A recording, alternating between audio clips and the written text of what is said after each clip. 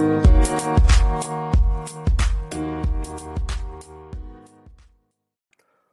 is up, guys? Welcome to another edition of the Market Marauder Show. Beating the market one trade at a time. Hope everybody's having a great week out there, able to lock in some profits. Still a very volatile week we have ahead of us. So let's jump into some of the articles of the things that are going on in the market. So first, in the previous week that we had, Peloton announced that they will be replacing their CEO and cutting 2,800 jobs. And so Peloton announced that it will lay off about 2,800 employees, including about 20% of its corporate positions.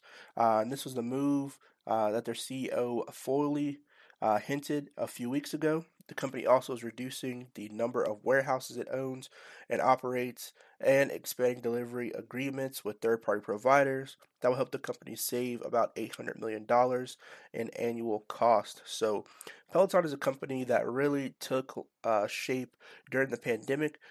They sell exercise equipment, uh, most notably known for their exercise bikes, which during the pandemic, gyms were closed, or during the height of the pandemic, gyms were closed. So a lot of people bought a lot of their um, items, a lot of their gym equipment. They do have a subscription service for it, but it seems like the company has started to turn downward since then. As gyms are open back up, people stop using their equipment, and so it seems like there's a large restructuring for the company as a whole. So, Peloton is publicly traded.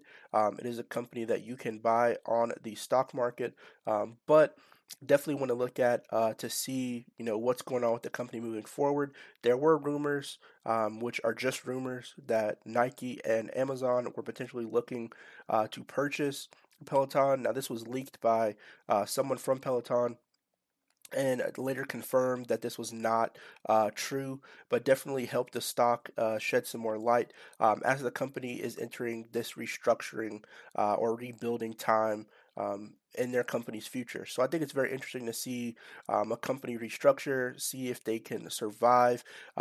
Business running a business is not guaranteed. They're not guaranteed to make profits. Things change, markets change, the economy as a whole changes. Um, you know, you have to stick to your business model, but then find ways to kind of reshape and change with the ever changing market that we have going on. So I think, from just a macro level, looking at Peloton is very interesting as far as business is concerned to see if they can adapt. A lot of companies go through restructuring and reshaping of the organization as a whole. A lot of companies have gone through that. Tesla's gone through a couple of those, not changing their core, but releasing new products, going into different markets.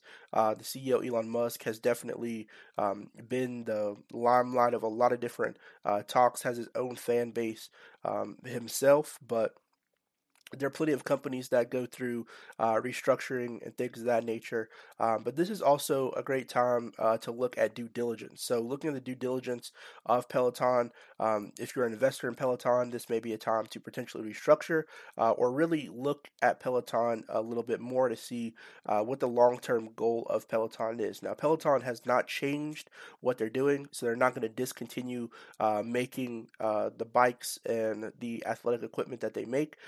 But it definitely is going to be a restructuring for the company as a whole. So, going to be an interesting process to see how Peloton reshapes themselves through this very volatile market that we have.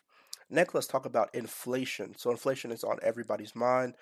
Inflation surged to about 7.5% on an annual basis, even more than expected, and its highest since 1982. So, consumer prices surged more than expected over the past 12 months, indicating a worsening outlook for the inflation and cementing the likelihood of substantial interest rate hikes this year. The Consumer Price Index, or CPI, for January, which measures the cost of dozens of everyday consumer goods, rose 7.5% compared with a year ago. And this was reported by the Labor Department on previously Thursday. And so, compared with the Dow Jones estimate of about 7.2% for a closely watched inflation gauge, it was its highest reading since February of 1982. So stripping out volatile gas and grocery costs, the CPI index, CPI increased 6% compared to the estimate of 5.9%. Core inflation rose at its fastest level since August of 1982. The monthly CPI rates also came in hotter than expected, with headline and core CPI both rising 0.6% compared with estimates for a 0.4% increase by both measures. Stock market futures declined following a report with rate-sensitive tech stocks hit especially hard. Government bond yields rose sharply, with benchmark 10-year Treasury note touching 2%, its highest since August of 2019, and markets became even more aggressive.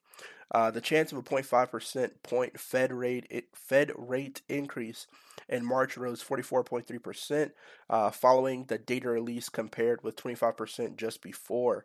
This is according to CME data. And so everything is starting to become increasingly more expensive. We see food and shelter costs rise significantly. And on a percentage basis, fuel, oil rose most in January, surging 9.5% as part of the 46.5% year over year increase. Energy costs overall were up 0.9% for the month and 27% on the year. Vehicle costs, which have been one of the biggest inflation contributors since the surge began in the spring of 2021, were flat, with the new model up 1.5% for used cars and trucks in January. The two categories have posted respective increase of 12.2% and 40.5% over the past 12 months.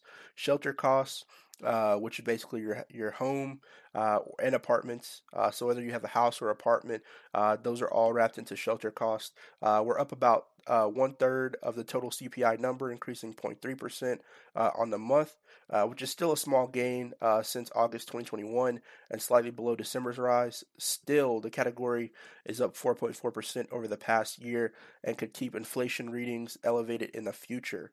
One that we've all seen is food cost. Food costs have jumped to 0.9% for the month, and they're up 7% over the past year. We're starting to see, food prices increase, gas prices increase, energy prices increase. Their electric bill, gas bill has been a lot higher than normal. Start to see at the grocery stores, a lot of prices have increased as well. So overall inflation, has really hit the market pretty hard. So real earnings for workers increased just 0.1% on the month when accounting for inflation, and the weekly jobs claims declined 223,000, below the 230,000 estimate. So basically, what it's saying is jobs or jobless claims have gone down, but inflation has continued to rise, and the amount that workers are paid has gone up, slightly. So people are being paid less. There are less job claims, which means more people are getting jobs, but the pay is not matching inflation. So definitely a very interesting economy that we have overall. It is still earnings week, so we have a couple of earnings coming up this week.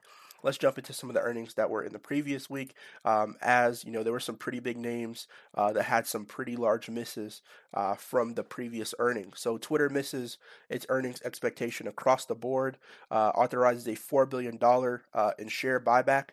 So this is basically when the company itself buys shares of their own stock in order to help, solidify the company itself. It can help the stock price overall, but it's basically just to keep them in float and keep the money in house instead of losing money due to massive sell-offs and the shares floating out there. And so the companies initially rose on report, where during its earning call and pre-market trading, but they fell 2% by the end of trading, and this was last Thursday. Earnings per share are 33 cents adjusted versus 35 cents expected, according to Reventive survey analysis. And then revenue was about 1.57 billion versus the 1.58 billion that they were expecting. And so for the large number, the most important number, which I think for a lot of these social media companies is the MDAUs, which is the monetizable daily active users. So this is basically how companies and social media make their money, is by the amount of users that they had. You saw Facebook decline quite a bit because they were losing followers or losing subscribers, whichever you want to call it. And so, Twitter's kind of following the same trend. They had 217 million versus the 218.6 million expected, and so they kind of missed the mark as far as MDAUs are concerned, and so that's less users that marketers could really target, and that's really how the social media companies make their money. They kind of market. Hey, we have this many users. This is how many people that you could reach by you advertising your products through us, and that's kind of why Facebook went down, or Meta, whichever you want to call it, because they were losing users. So I think Twitter overall is doing a little bit better than Facebook. They didn't really change their name. They haven't really changed their business model. I think Facebook or Meta has really changed their business model a little bit. Now they still are, one of the top companies, even though their market cap fell down below Nvidia's, which fell quite a bit. And so I think ultimately it may be a potential buying opportunity if you believe in Meta. Meta is still a very popular company. They still have a lot of users at their disposal. Also, Twitter, I think, is one of the companies as well that is doing okay, but it seems like they start to go down a little bit with the exit of Jack Dorsey, who has really been switching gears to trying to get into crypto and really getting into Square a lot more actively. And so another company that had their earnings as well is Affirm, and Affirm shares plummeted 21% after the company released its financial results early. And so the share price, $58.68 on Thursday. The loss was about 57 cents per share, and the revenue that came was 361 million versus the 328.8 million expected. Affirm said they expect between 1.29 billion and 1.31 billion in revenue for this year, ahead of the 1.27 billion expected by analysis. And so they had this early release. I think Affirm, could potentially continue to do well. I think they have a good business model behind them, but it was definitely interesting to see this 21% plummet, especially in the lieu of seeing Facebook plummet like 23% in that 1 day fall that they had. So overall, it's still earnings season. Like I said, if there's some companies that you're looking for, this is a great time to do some due diligence, potentially restructure your portfolio to see what deals are out there in the market. From the famous words of Warren Buffett, always be fearful when people are greedy and be greedy when people are fearful. So when the market crashes, it's usually a good time to buy some of those good valuation stocks. Always look for names that are, don't change their business model but are really large cap companies. Like if Nvidia falls, I think Nvidia is going to be here for a while. They make great, electronics. They have great CPUs and GPUs. In my personal opinion, as crypto mining continues to go up, they're going to continue to make more, even with the chip shortage that's going on. They still have a product that is in high demand, especially like the whole crypto market thing is booming and more people jump into crypto mining. So Nvidia, every time they go on sale, I usually look at them and see, if I can potentially put some money in there. Bear in mind, it's not financial advice. I'm not telling you to invest or not to invest into any of these stocks, just telling you what's out there. Make sure you go check out some of the earnings. There's a great website out there to track the earnings or track which companies will be giving earnings. It's called earningwhisperer.com. That's a great place to look at. Just to start looking at earnings, you can go on the company's website themselves, and they'll usually give a press release of the earnings. You can also go and listen to the earnings themselves live. They usually have a link on their website as well under every company's investor tab. And so you can get the first news of what's going on in the company, usually before they release the press release, if they don't give their earnings early. So that's always a great way to look when doing due diligence. But like I said again, there are tons of deals out there in the market. There are tons of stocks that are trading at low prices. They're still making money, but it seems like the market is starting to sell off a lot more. There are a lot of other features or other factors that are to play with this market sell off, like political issues that are going on. You have Fed policies that are still being ramped up. You have inflation, shipping crisis. There's a whole myriad of things that are going on in the market that are not just solely directed to these companies individually, but looking at the companies individually can help you make a more informed decision on which companies will be best for shaping your portfolio. If you're new to investing in the stock market in general, I encourage everybody to really learn how to invest in the stock market. That is a great way to build wealth, and build long-term income for you and your family. There are great sources on YouTube to look at. There are great sources in general to look at. Just Googling how to start investing. There are tons of platforms to get involved with. You have M1, which is a great long-term portfolio avenue. You have Robinhood, you have Webull, and then you have the big names like TD Ameritrade, which is another one. You have Vanguard, which is another one which most companies do that does majority of 401ks. There are tons of companies out there to get in to begin starting to investing with. And also, you might want to contact a financial advisor. So, I encourage everybody, if you want to learn about investing, it's a great way to build some great. You can build passive income doing investing, or you can just build, generational wealth doing investing. So, hopefully, this information helped you all out. Good luck to everybody out there trading, and I'll see you guys on the next episode. Peace.